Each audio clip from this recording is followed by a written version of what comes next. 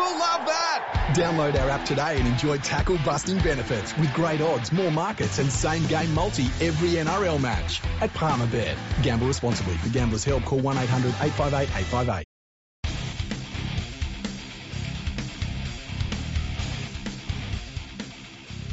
Welcome everyone to episode 396 of Fergo and Freak. I'm your host, the Glorious League Freak, and today we've got a very special guest. It is Guy Wilson. He's here to talk about rugby league in South Australia and Adelaide, what's happening down there in South Australia. And I basically have gone into this podcast thinking I want to learn about rugby league in South Australia. So thanks for joining us, Guy. Not a worry. Pleasure to be here, mate. Now, what is your role within rugby league in South Australia? Well, it's a non-official role. More so, I've been a volunteer for the National Rugby League of South Australia over here. So by background, I'm actually born and bred Sydney-sider, followed the Dragons. So quite unfortunate in that respect. However, I did move to Adelaide in late 2019. I recently got involved with the NRL over here, and I've met the people who run it, a lot of the people who play it, and a lot of the support people who work around it. Lots of good people over here. Keen to tell you whatever you'd like to know. So you've come from like basically rugby league mecca on planet Earth in Sydney, where it's like we're just immersed in it here. You go over to Adelaide and you want to get involved in the game over there. Where do you start? Do you go to your local rugby league club? Is it hard to find there? Do you go to the South Australia Rugby League? Like, where did you start off? Where did I start off, mate? I started off by, I suppose, making the move over here and not knowing or having a Scooby-Doo of what kind of rugby league presence, if anything, there was over here. And how it come about was I actually looked up the NRL South Australia because I remembered outside the Moore Park head offices at NRL HQ, they had NRL signs for all the states. So I knew that there was an NRL SA over here. I didn't know much about it, but I actually found them on social media, and they were asking for volunteers for their upcoming Harmony Cup, which was held back in February of this year. I got in touch. They said, yeah, come along, and I met a lot of the people who run it, again, who play it, got involved that way, and continuing to volunteer with them moving forward, mate. So really not so much if you say, hey, I want to go talk to the Central Districts Roosters or the South Adelaide Bulldogs. It was more so my, I suppose, opening to it come through socials. Okay. Because I've heard a few people that have gone over there and it's been a similar sort of story where they're sort of like, I don't know what's going on with the game over here. And it was they had to find it through social media as well. I know Julie, who put me onto you and said you'd be a great guest, and thanks to Julie for that. She did a similar thing where she was like, I don't know what to do here. And the only way she was able to do it was through social media. So tell me what you know about the way that the game is going over there. Obviously, it's really difficult because coming out of COVID, it's hard to know about junior development numbers and things like that, and even having leagues just get going again and stuff like that. And people need to know that the COVID lockdown rules in South Australia have been different from the ones we've had in New South Wales and Queensland. Like sometimes they're on, sometimes it's off, and that sort of thing. So, how do you, coming from Sydney, when you have an overall look at the game in South Australia from a junior development standpoint, what are your thoughts? Is it going all right? Does it need more support from the NRL? The latter, most definitely. And I can go through that with you at your discretion. What I've seen, it is very much a minnow league, and I do say that respectfully. In terms of the actual NRL management, you've got 4 full-time employees of the NRL over here, and up until last year, that was 2 through the COVID period. So the guy who runs it over here, a guy called Kelso McEwen, he's been with the organisation for over 12 years, originally a Brisbane fella, and played for the Adelaide Rams in their junior academy, their under-19s team, and Kelly Rourke, who's their state manager, who played league over in the UK. They've been the primary 2 for the last couple of years. And then they've taken on this year to what you call game development officers with Casey and Mackenzie, two great young girls who are doing the promotional side of things, you could say. The league itself is about, I think it's about 660 registered league players across men's and women's. In the men's comp, you've got 6 teams. The women's it's only been going it's in its 3rd season now.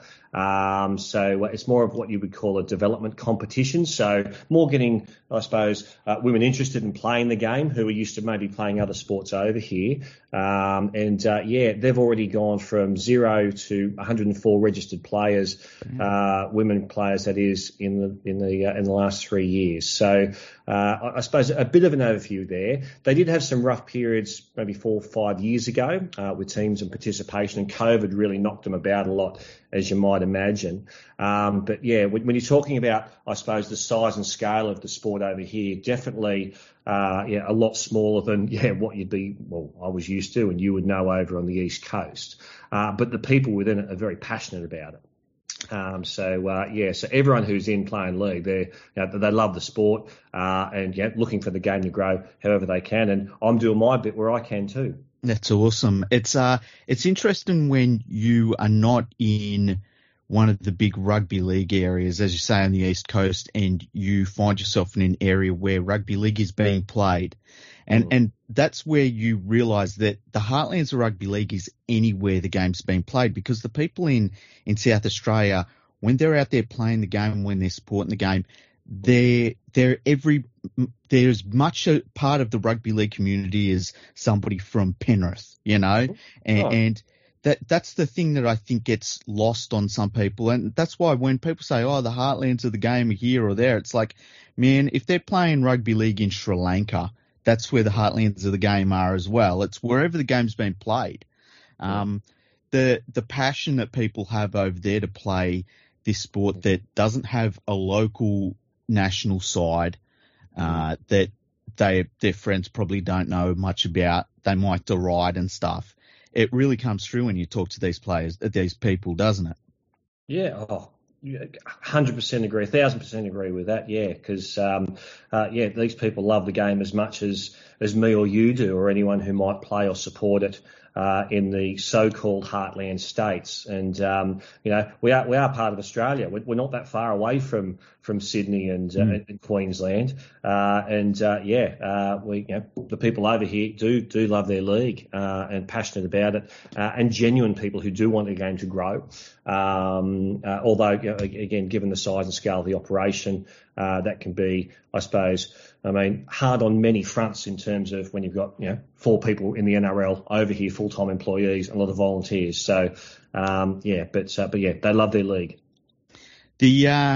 We've seen the NRL play a couple of games there on and off. I know COVID has messed with everything, but they did seem to have a schedule that they had in place. They played a State of Origin game there. Do you think that, obviously those things are important to get rugby league on the minds of the wider community over there, but do you think those games are more or less important than actual grassroots funding? If it was one or the other, I think grassroots funding would definitely be, it would be, I suppose, a preferred option. If you were speaking to the NRL, they'd probably have their views, or the NRLSA, they'd have their views. I do believe, however, that when the Roosters come over and played the Storm here, and they did that for 3 years in a row, there was a great interest from the public over here. In fact, the game's average crowd was between 15 and 21,000 people at the Adelaide Oval, which is, mind you, isn't, let's say, a rugby league friendly venue, being round and quite wide and not rectangular like we're used to. But if we're talking about from a funding perspective, I'm sure that the grassroots funding would be something that the NRL over here would be looking to, would be very interested in, to help, I suppose, bring on new staff who can do different things for the sport, but also promote the game to the wider Adelaide community. Because, like you said, a lot of people, even the league lovers over here, aren't completely aware about it. So, have I answered your question in that regard? No, you have, because I think it's important to talk about this, especially from somebody that is actually there in an area where this sort of setup is happening, because we do see this happening in rugby league where they'll say, look, we want to promote the game in this area, so we're going to play a bunch of games here.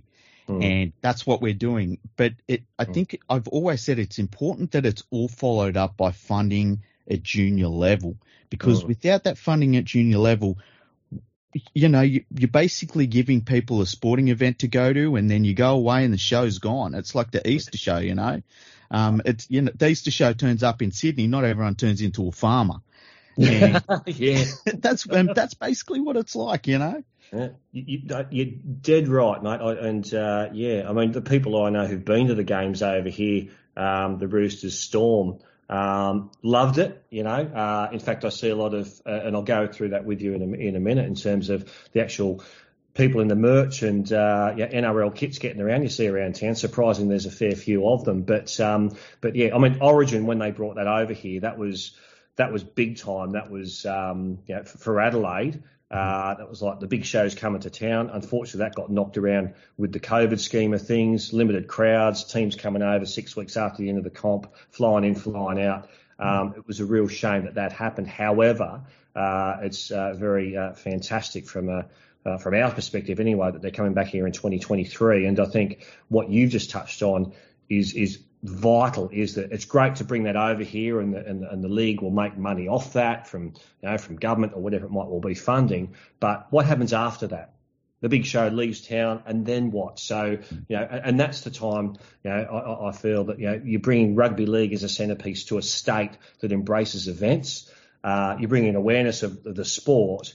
And if there's a further awareness of, hey, there is rugby league opportunities to play here in the state, and there'll be funding and promotion that needs to be done with that, then I think that everyone wins in that regard. There's no losers in that. So I would think that the funding on that front should come after the big shows in town.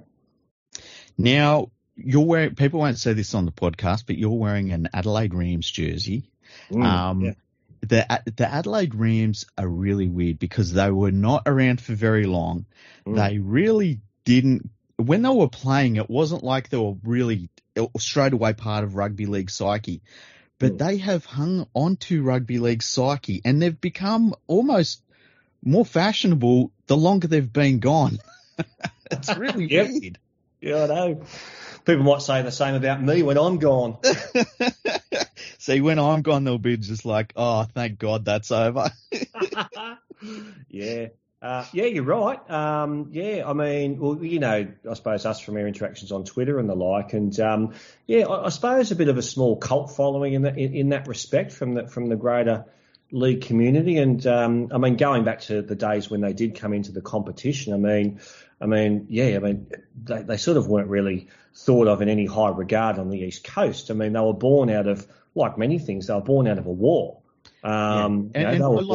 You would remember too. It was everyone that was in rugby league at the time or followed the game saw them as a very cynical. Well, they've been made overnight, and no one liked them really because they symbolised something terrible that was going on around us all at the time.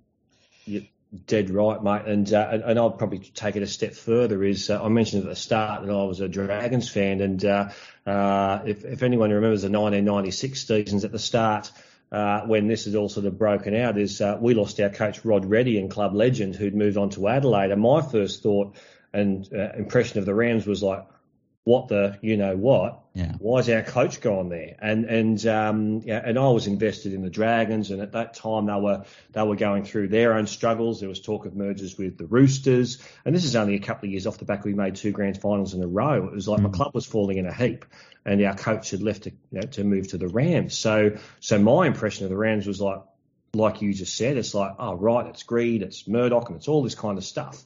To the people of Adelaide though, they didn't care, and they didn't know the history behind it, and they got behind the Rams. I mean, their very first crowd, their Rams game was, I think, around 27,000 people. The average crowd in their first year was 15,000 for a team that basically had a false start in 96 when the court cases knocked them on the head. They had to get what players they could for 97. The team, performed, I suppose you could say, admirably in some senses, but it really did struggle, and they still averaged that. So, if we talked about the Adelaide Rams from an East Coast, let's call it, perspective, and the rugby league follower, yeah, they were quite, I suppose, despised and mocked and sort of like, well, what are they even doing here? Why are you bothering with them? Yeah, and that's the weird thing. And when they were wound up by News Limited, it was like it was a non-event. It was an absolute non-event to anybody that was in New South Wales or Queensland or Victoria. And I chuck in Victoria, they didn't have their team yet, but it was just a non-event. So, and this is the weird thing though. Talk to anybody that remembers the Rams and they'll be like, oh, yeah, I love the Adelaide Rams. I wish they were back. Why is that? That's so weird.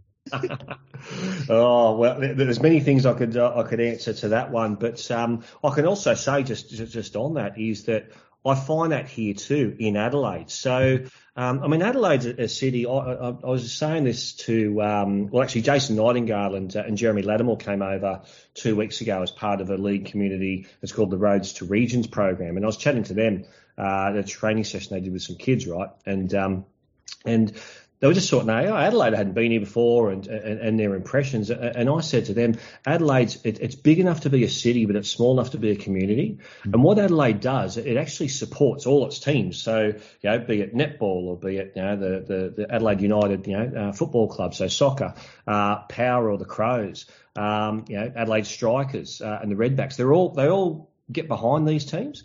And a lot of people who I bump into, if I'm wearing an NRL kit or if I'm wearing something Rams or something like that, is people had been to games in the past. Oh, yeah, I went along to a Rams game, loved it. How'd they go? Oh, they got flogged by whoever or whatever it might have been. But the first question they usually ask to me is like, why did they get rid of the Rams? What happened to them? And I said, that's a long story. Yeah.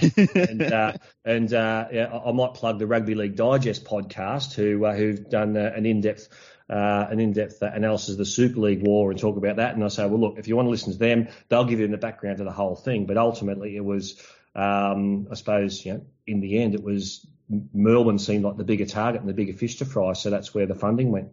Yeah. And it's like, it's, where do you start with the Super League war? Like I've had people, I've got one friend I've had for about 8 years in Adelaide, and I've asked her a little bit about it, but she's not into sports, so she doesn't really care.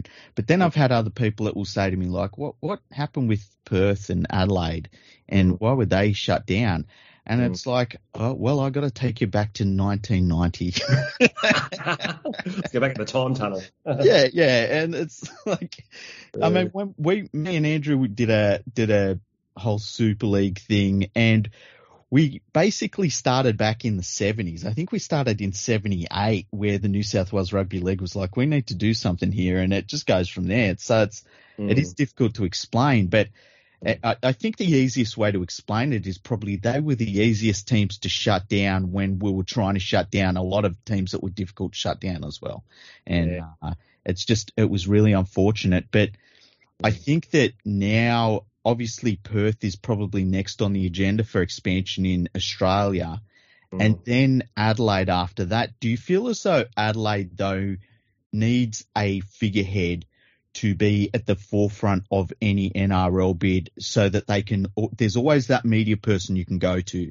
There's always that person that everyone knows. If you want to talk about getting an NRL team in Adelaide, you talk to this person, and they'll always be good for a quote, or they'll always be the one that's working behind the scenes on this. Most definitely. I mean, Perth is a common one when there's the talk of now that the Dolphins are in. If they're going to stay the Dolphins or give themselves a name to go with the Dolphins, who knows? But they're number 17, and then it's the right 18th is the big fish now, and Perth and New Zealand seem to be the two areas that pop up in general conversation about who's going to be the 18th team. And I'm sort of maybe flying the flag a bit here, but it's like, well, what about us? There's pros and cons to a lot of the, I suppose, proposed new sides that would come in for the 18th team. But coming back to your question is that there isn't that true figurehead for Adelaide to promote or fly the flag. I mean, if it's me and the head that you're looking at on your screen right now that your viewers can't see, we might be in a bit of trouble. But, put it this way, Perth, Mark Geyer went and played there for a number of years and has gone on to have a great career in the media and still going on Triple M, if I understand it. So he's a natural person who's there day in, day out talking, and can pop up talk about the Reds, right? Mm. If it's Adelaide, we don't have someone like that who's in the media. I mean, if you think of maybe the players for the Rams of the day, it was, like Kerrod Walters. I mean, we might be able to wheel out Chubby Checker if he's still going. He might be a bit of an advocate for us. One grand appearance for us. But coming back to I suppose your original point is, it would need that figurehead to promote and talk up, the opportunity here. I mean, I'm happy to do that with you as much as you like here today, but I'm not that media personality or that person that's known to the wider community to go, well, actually, you know what? Maybe Adelaide should be in the conversation a bit more because I see the benefits to what an Adelaide team could bring to the NRL. And ultimately, it is called the NRL, but it's only played in 3 states and a territory. National is embodiment of something, of a whole country. It's only played in half the country. So, places like Adelaide and Perth would make the competition truly national. Yeah, and look, the way I see it is like you've got a city of 1 million plus people in Australia and you don't think that they should have a rugby league team? Like, what's wrong with you? It makes no sense. It's silly. Yeah. Oh, yeah, too. I mean, I'll take it back though. But when I was in Sydney and before I moved here, and if someone would have asked me, oh yeah, Adelaide, what about them for an NRL team? I wouldn't say I would have been sceptical at first, but I would have been like, oh, geez, really? Oh, okay. But if you, I suppose, open up sort of, I suppose, a few ideas and have the conversations, go, well, actually, what would a successful team in Adelaide do for the National Rugby League? And I do say successful. We can talk about what successful team might look like, but a successful team in Adelaide, I think, would add so much to the NRL. Mm-hmm. In terms of expanding its footprint, giving it, I suppose, more cred in terms of a national sport. Amongst a few other things. So, look, I can see the benefits, but yeah, I mean, in terms of promotion and doing all that kind of thing, I talked you through the NRL over here, and bless them, they are working their backsides off doing whatever they can for the sport over here. But it's a team of 4 full time. So, who that person is, we will see. Yeah, I haven't got any idea. I feel like it's going to be I feel like it'll be someone weird like Jared. You find out Jared McCracken's decided to settle in Adelaide for the last few years, and he's like, "Oh, I'm going to do this." I don't think right now there's anybody that is the figurehead. And look, I don't think they've really got one for Perth either, to be honest with you. Yeah. And I think that's half their problem as well. Yeah. I know Bedsy, Danny Baderis, has got relatives over here. I've seen him at the Adelaide airport a few times. Mm-hmm. I don't know if he'd be willing to forego a Newcastle arrangement and come over here and fly the flag. But yeah, I mean, it's like marketing or branding or trying to get your brand out there for anything. It's that constant presence. It's almost like just dropping the seeds and watering them and keeping yourself in the public mindset so that people might go, well, actually, you know what? There might be something in this. It's like if you're going on a holiday. It's like, where would we go? Oh, if you're a league, we'll go to Queensland. We'll go where it might be. It's like, actually, why don't we try Adelaide? See what it's like, And when you actually do go and visit and see something, it becomes real, and you can see like, oh, okay, then this place might have a lot to offer, and it would open people's minds. So, yeah, mate, time will tell. Yeah, because I think it's important to get that, and I think that's probably the best thing about playing games in areas we do want to expand into, is that it takes it from being an abstract idea to, look, there's people there. The Adelaide Oval wouldn't be where you'd want to play the games, but here's the ground, here's the people. We're playing there tonight. Look, you're watching it on TV. Everything's fine. The world didn't implode. And I think that's an important aspect of that. What do you think about the team name? Do you think that it would have to be Adelaide Rams? Because I think it would be at this stage. I agree. I do. And I think to your point you made a little bit earlier about the Rams were sort of like that despised red-headed stepchild of the team back in the day, that when they were let go, I was like, now there's a bit of, I suppose, that cultish kind of a following to it. And, it would be a recognised brand to many people over here. I think the name just rolls off the tongue really well, you know. 1, 2, 3, 4, Adelaide Rams. It's just, to me, yes, I'm absolutely all over the Rams. I mean, some people do chat to me about, would we relocate X, Y, Z over here? It's like, well, I don't know. That's a whole different conversation. But I think if you're coming into Adelaide, you want to give them a brand and identity, and the Rams would be that. Yeah, true. I mean, like I've said before many times, Adelaide needs a successful Cronulla Sharks, but I would prefer the Adelaide Rams. The Ram Sharks. The Ram Sharks. Oh, jeez. Right, the old JV, yeah. So, but I mean, I've walked around. I mean, when I first moved over here, I was one day, example, right? So my other half, she's got young kiddies, and one of them plays at the local Aussie Rules Club, and I was up there just in a Dragons hat, and some bloke come up behind me, and he goes, "We're going to smash you today." I'm like, "What?" And he goes, he was a Broncos fan, and we were playing that day, and we got chatting. He'd come down from Queensland with his family because they were working in the security, so big industry over here. So and they relocated down. He didn't have anywhere for his kid to play league, so he started talking, and then a conversation sort of grew. Oh yeah, I'm from here, I'm from there, and a lot of them were actually league fans. So you get a lot of people from interstate, so Queensland and New South Wales, who've moved over here for various reasons. One of them is, be at work, or other is actually opportunity to buy a house, because it's a lot cheaper to buy housing over here than on the East Coast. You can buy a nice driveway in Sydney, though, for the same price, to be fair. Mate, some lovely coloured concrete. Yeah, I know. Gleamed right up. But there are a bunch of expats over here, and funnily enough, people who, I mean, they'll all watch State of Origin when it's on. So there's that kind of link to league. But there are some people I've come across, and some who I've now know as friends who actually do follow a side, albeit not as closely as maybe me or you, like Parramatta or a South Sydney or the like. But there's an interest here. But again, bring the big show in town like State of Origin, great. But what are you going to do after that? So if they're serious about it, invest in here, and you'd be surprised what could grow. Yeah, and I think another issue that you have with trying to get a team in Adelaide is that you get people that are involved in the game, and a lot of it is media driven, where they say, okay, team in Adelaide, what does that do for me? And it's like, it's not about you. It's about the people in Adelaide having a team, or what it does for them. And I immediately think, imagine what a game between Adelaide and Melbourne would be like, and having that twice a year, it'd be great for both clubs. Oh, couldn't agree more, mate. Could not agree more. I mean, the Melbourne Storm, they sort of really sort of kicked off, although they did both play in the comp in 98.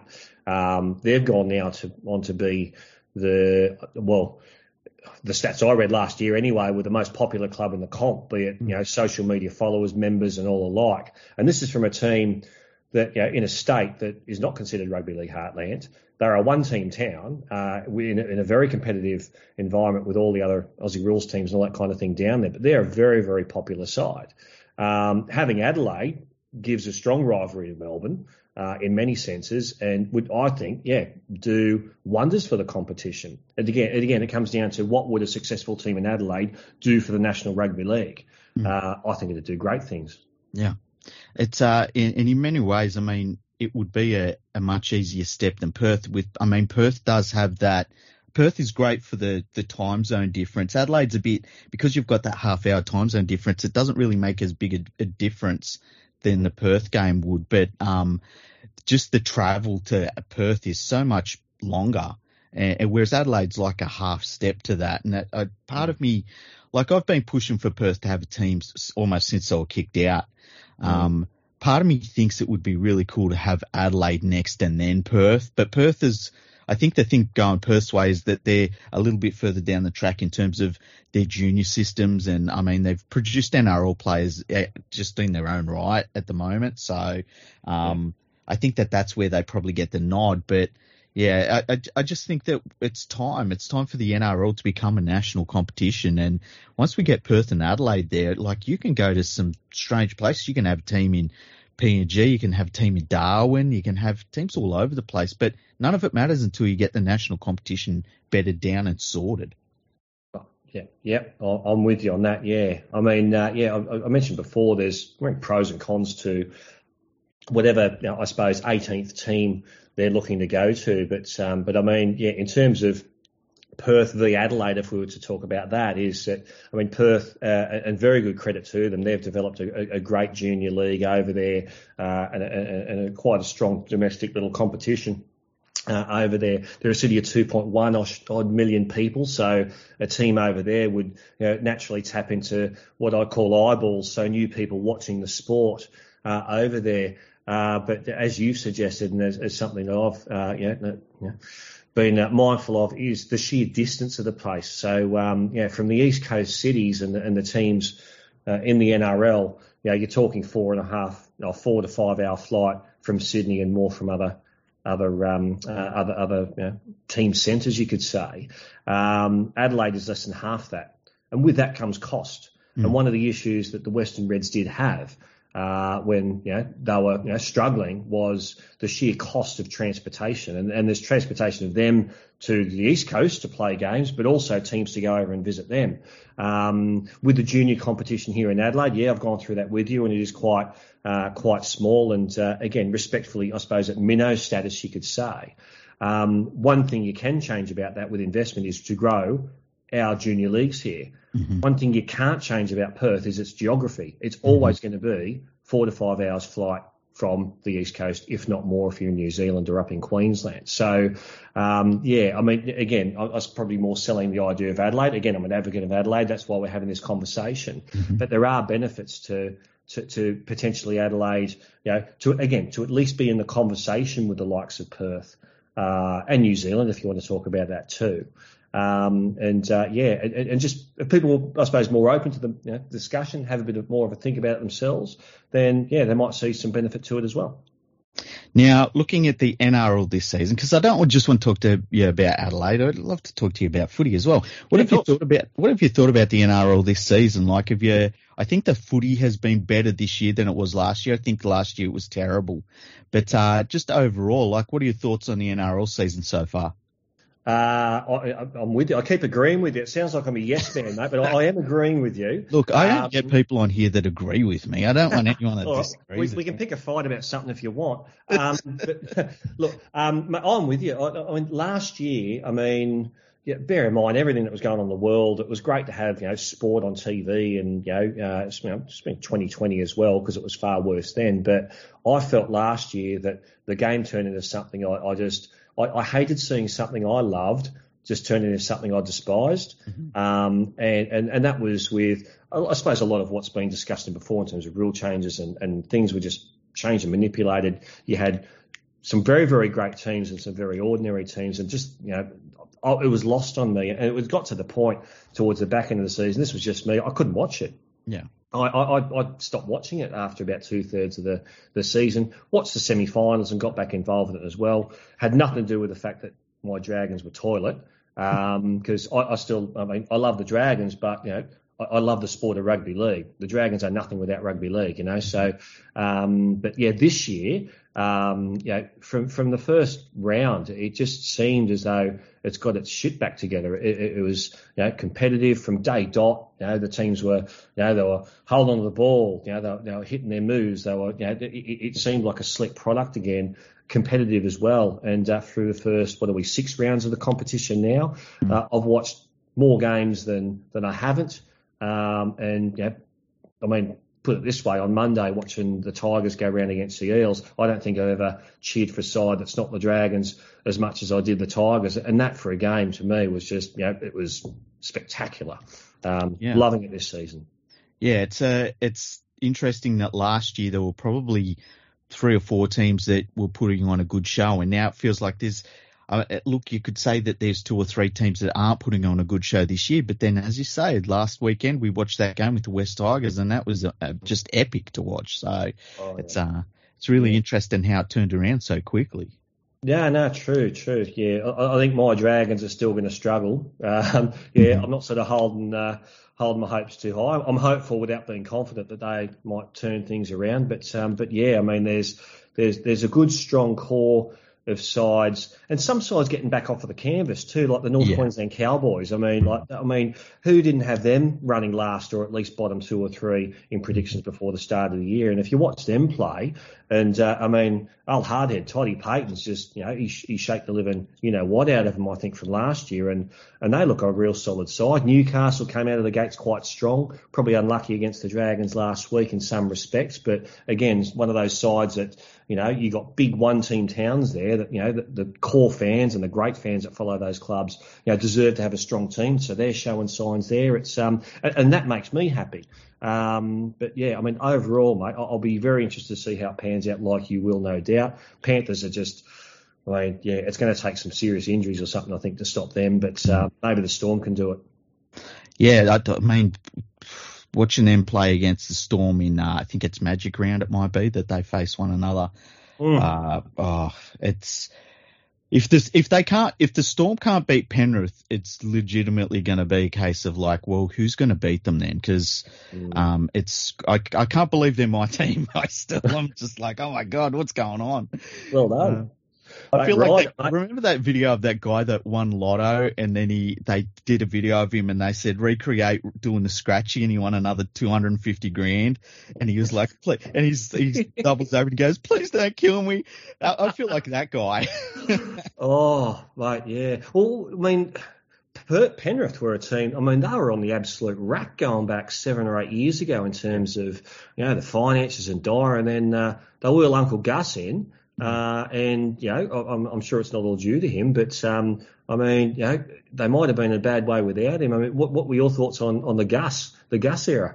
I think they needed, once again, I think you need a figurehead sometimes to come in and be empowered and do things that have needed, and Penrith needed things done for many, many years. I mean, I remember there was a point where we had brought in 2 junior players over the course of 2 seasons, which is absolutely ridiculous. Like, it's outrageous. So, we needed somebody to come in, and the first thing he did was he come in and he asked the players about Matthew Elliott as a coach, and so Matthew Elliott was gone really quickly. That was the first big step.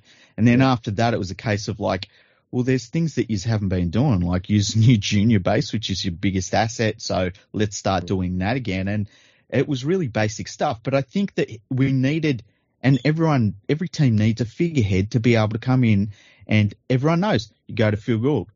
Phil Gould's coming to talk to you. It's, I think everyone needs that. I think that's a problem at the Dragons right now. I think they need a figurehead that can be overseeing everything, because at the moment I think you've got the coach who I can see what he's trying to do, and I think it's going to take longer than most people expect. But there's no one. I don't know who the boss is at the Dragons, and I'm a diehard rugby league supporter, and I think you need a boss there that is accountable and that says, look, the buck stops with me. If we win, I don't take credit, because you can't have them taking credit. But if we lose, you come and talk to me about it. And I think that a lot of teams suffer from not having that. Oh, yeah.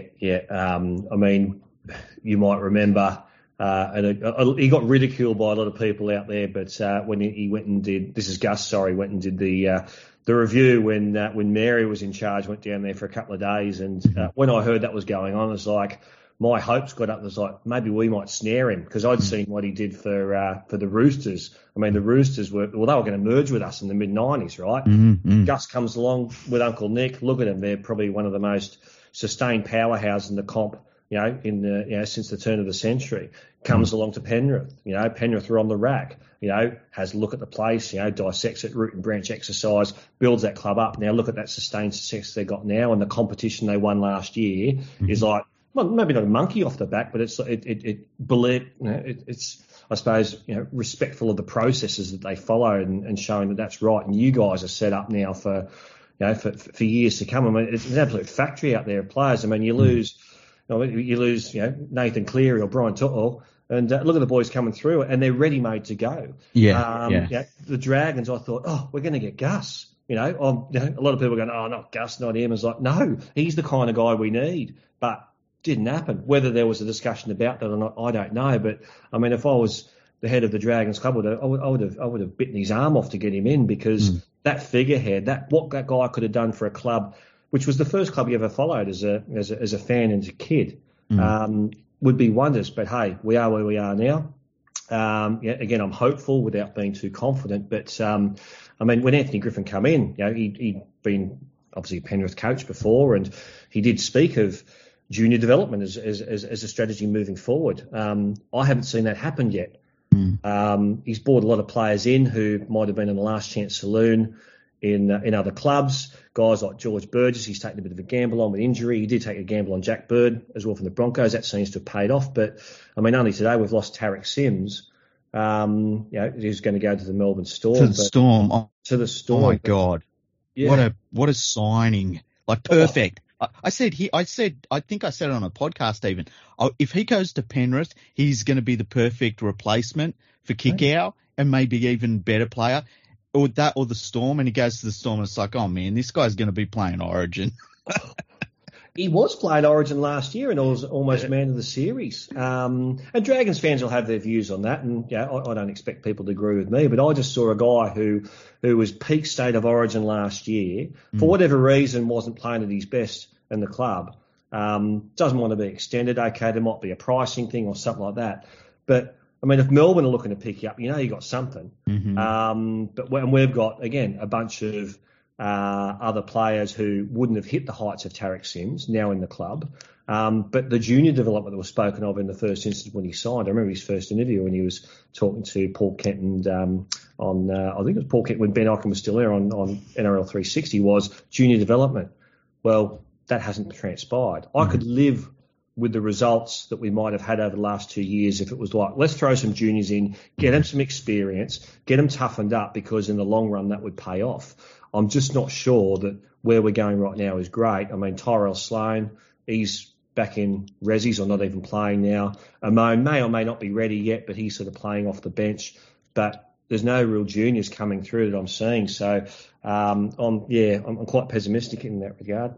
Yeah, it's part of me wonders if when a club does go and says, look, we're committing to our junior development, whether it takes a few years for that to obviously kick in.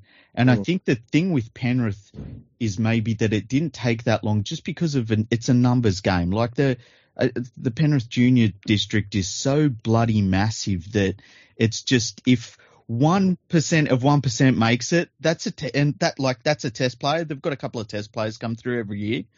And a part of me thinks that with other junior development, and look, the Dragons have one of the best junior development system bases you could ever want. That South Coast up into St. George, man, give me that any day. But part of me wonders if it's just that numbers game, that it's just going to take them a little bit longer for it to kick in for them. Because I'm hoping it does, because when you see it every so often with the Dragons, they'll have 3 or 4 players come through and it's like, man, how about this dude? Look at this dude. Look at this dude. But it hasn't happened for a while, which is a bad sign for the Dragons. Yeah. I mean, this is now, and I'll talk about the St. George Dragons, this is now the longest period between grand final appearances in the club's history. Our last one, 2010, I was there.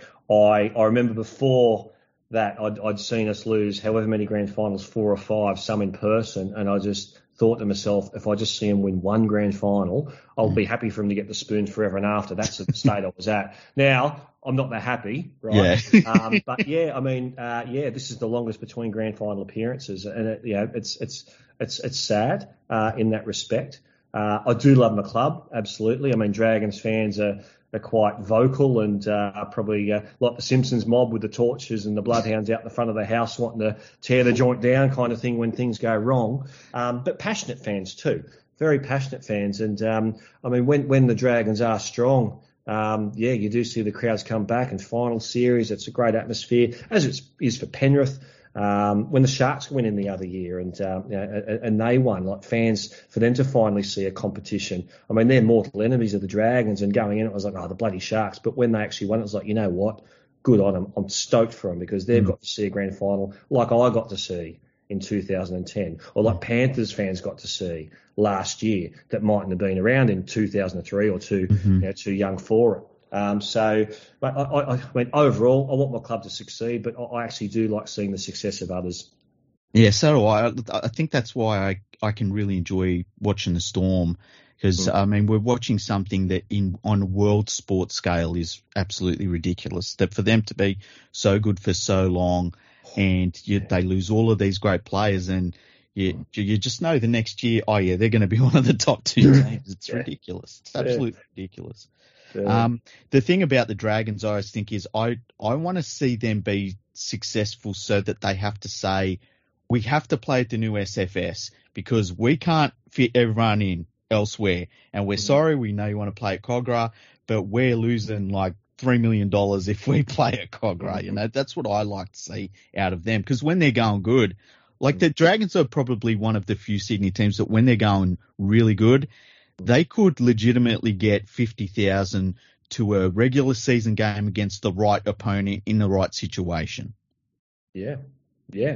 Couldn't agree more. And they're also one of the clubs too that their fan base, and I think a lot of this stems from their historic, 50s, 60s period, is that they've moved outside the area. So they've got fans in a lot of parts of Sydney, but also Queensland. Whenever you see them play up there, there's a big contingent up there. So you are right. And if they were to take games to the SFS, the new SFS, and I can't wait to see it when I come back over and have a look at it. It looks absolutely awesome. They are one of those clubs that could potentially sell that joint out against the right opposition. And I mean, go back to that Tigers Parramatta game on Monday, just to see the full crowd there at that awesome stadium, which may I suppose lend itself to making the game as great as it was. That just adds so much to the spectacle. And Dragons again, they're dear to my heart. I'd love to see them go like that and fill out the stadium and have some sustained success. Yeah, I think that of all of the teams in Sydney that have tried to be an overall Sydney team, and it's been unsuccessful in many different ways, I think South's kind of tried it, but they always said, look, we're still South Sydney, but we're trying to be overall a Sydney team. I think the Dragons, if they were going well and they said, hey, we're all of Sydney's team, but we're staying the Dragons, I just think it would just be, they'd walk over the top of everyone else, to be honest. I think that their brand is so strong and their history is so strong and, and as on top of all that, they can always go and play games in Wollongong, which is just to me, people see it as a problem for them, man. I think it's the biggest bonus any club could have. Yeah. Have you been down to win at the Wollongong Stadium there? Yeah, I went and saw the test match between Australia and New Zealand. I think it was 2019. That's the only game I've seen there. And it was fine. It was obviously it doesn't compare to the new stadiums that are being built, but not much does. I mean, Penrith Football Stadium doesn't. But it was fine. It was a good occasion. It was not too bad to get to, considering that it's kind of shoehorned next to the beach. Got parking near it, which is my big thing. If you can get parking near a stadium, I'll turn up to it. So I liked it. I really enjoyed it. Yeah. I mean, I took my darlings Adelaide, and I took her over to watch us play the Knights, 3-4 years ago now, pre-COVID, and we stayed at a hotel nearby and walked to the ground. Yeah, driving and getting to the ground, it is a bit of a proverbial shit fight, but to get in there and the spectacular views, I mean, you're sitting in the main stand looking over the Tasman Sea. It's quite good for a ground, but again, we only play there half of our home games, and then we'll play a few at Cogra. There'll be the one at the upcoming Anzac Day match, which is sometimes our home game. We might throw the odd one out at Parramatta, whatever it might well be. It's sort of just with the JV, and I'm not here to death ride it or criticise it in any way. It's just we're trying to be a few things to a few different sort of avenues here. We're not one. Right, this is us, this is it. I mean, South Sydney Rabbitohs are South Sydney Rabbitohs. They might well play at Homebush, but it's the Rabbitohs. Penrith is Penrith, they're playing Penrith. We're St George and Illawarra, we're the Dragons, we play here and here, and it's, again, there's no easy answer to what would be the best for them because the people in charge down there will know far better than I. But it's just this we're trying to be a few different things, and I don't know if that's the best thing for us. I'm not sure. Yeah, I get what you mean totally. The whole, it's like if you said, well, where should the Dragons be playing? You could literally say, well, they kind of want to play at Cogra, but they should play their biggest games at the Olympic Stadium. But then there's also Wollongong, and it's like you can't really run a team like that. Like, I think if you had two venues and you stuck to them, you can do that. But to try and cover all in bases, I would love to see them just say, look, the SFS, this new SFS, that belongs to us. We're Sydney's first great team, and we're always going to be the great team, and watch us take ownership of it, because no one cares about the Roosters. That's what I'd love to see them do.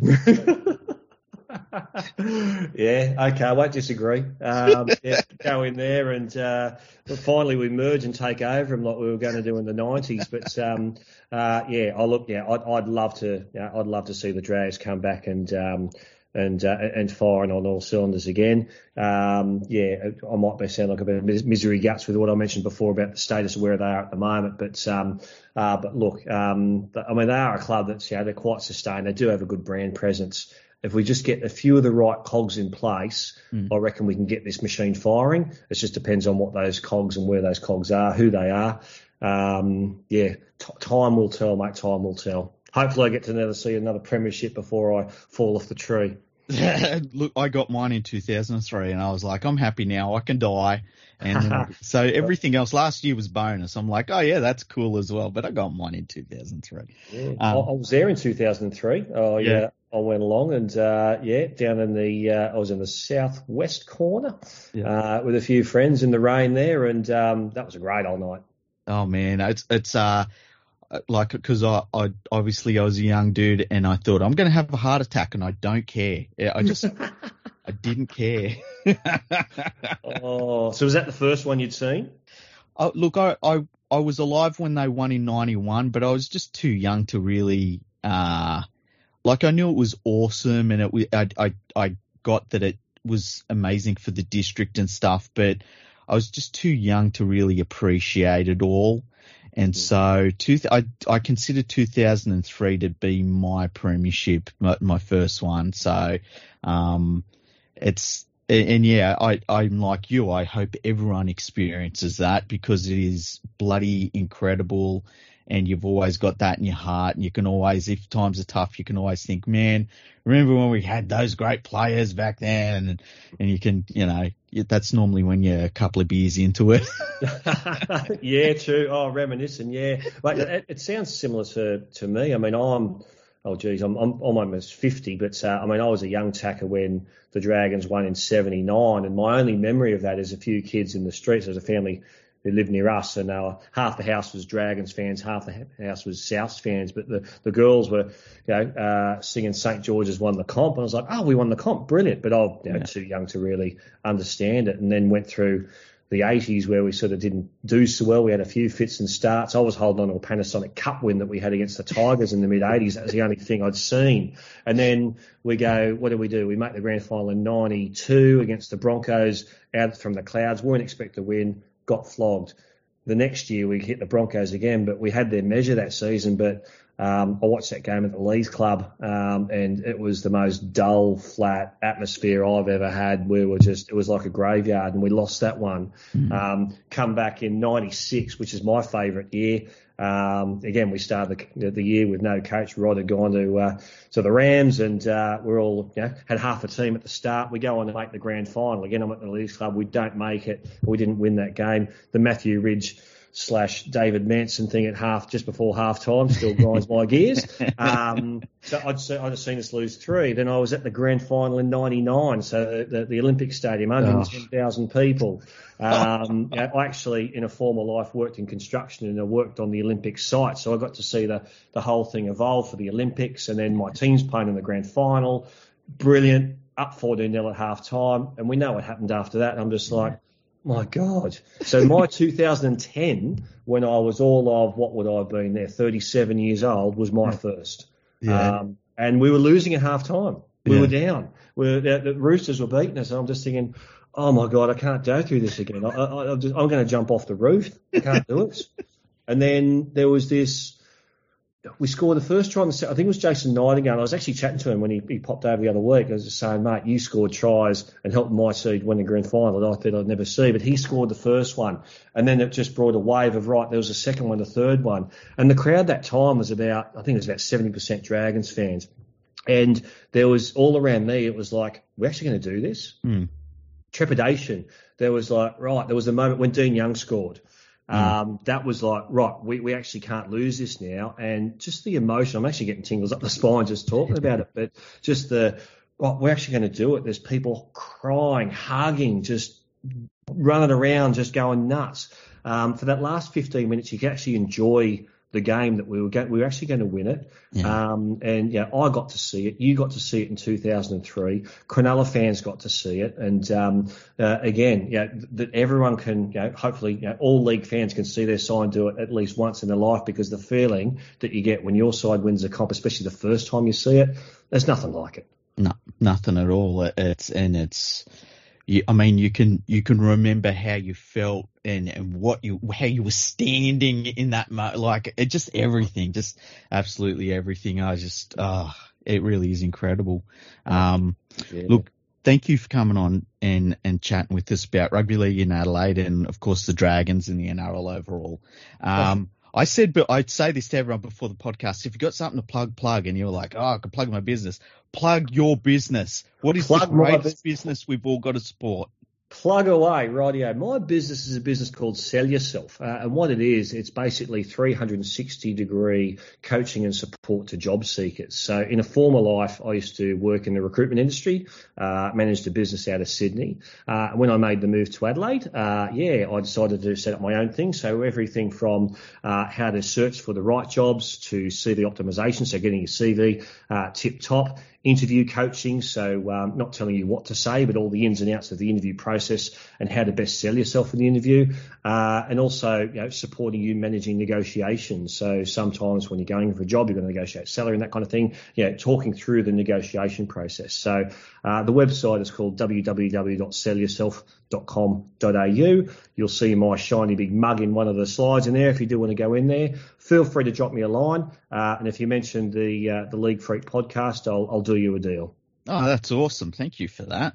Yeah. Thank you for coming on. It's been really interesting and awesome to talk to somebody that's actually on the ground, because there's plenty of people, including myself, that will say, let me tell you about Adelaide.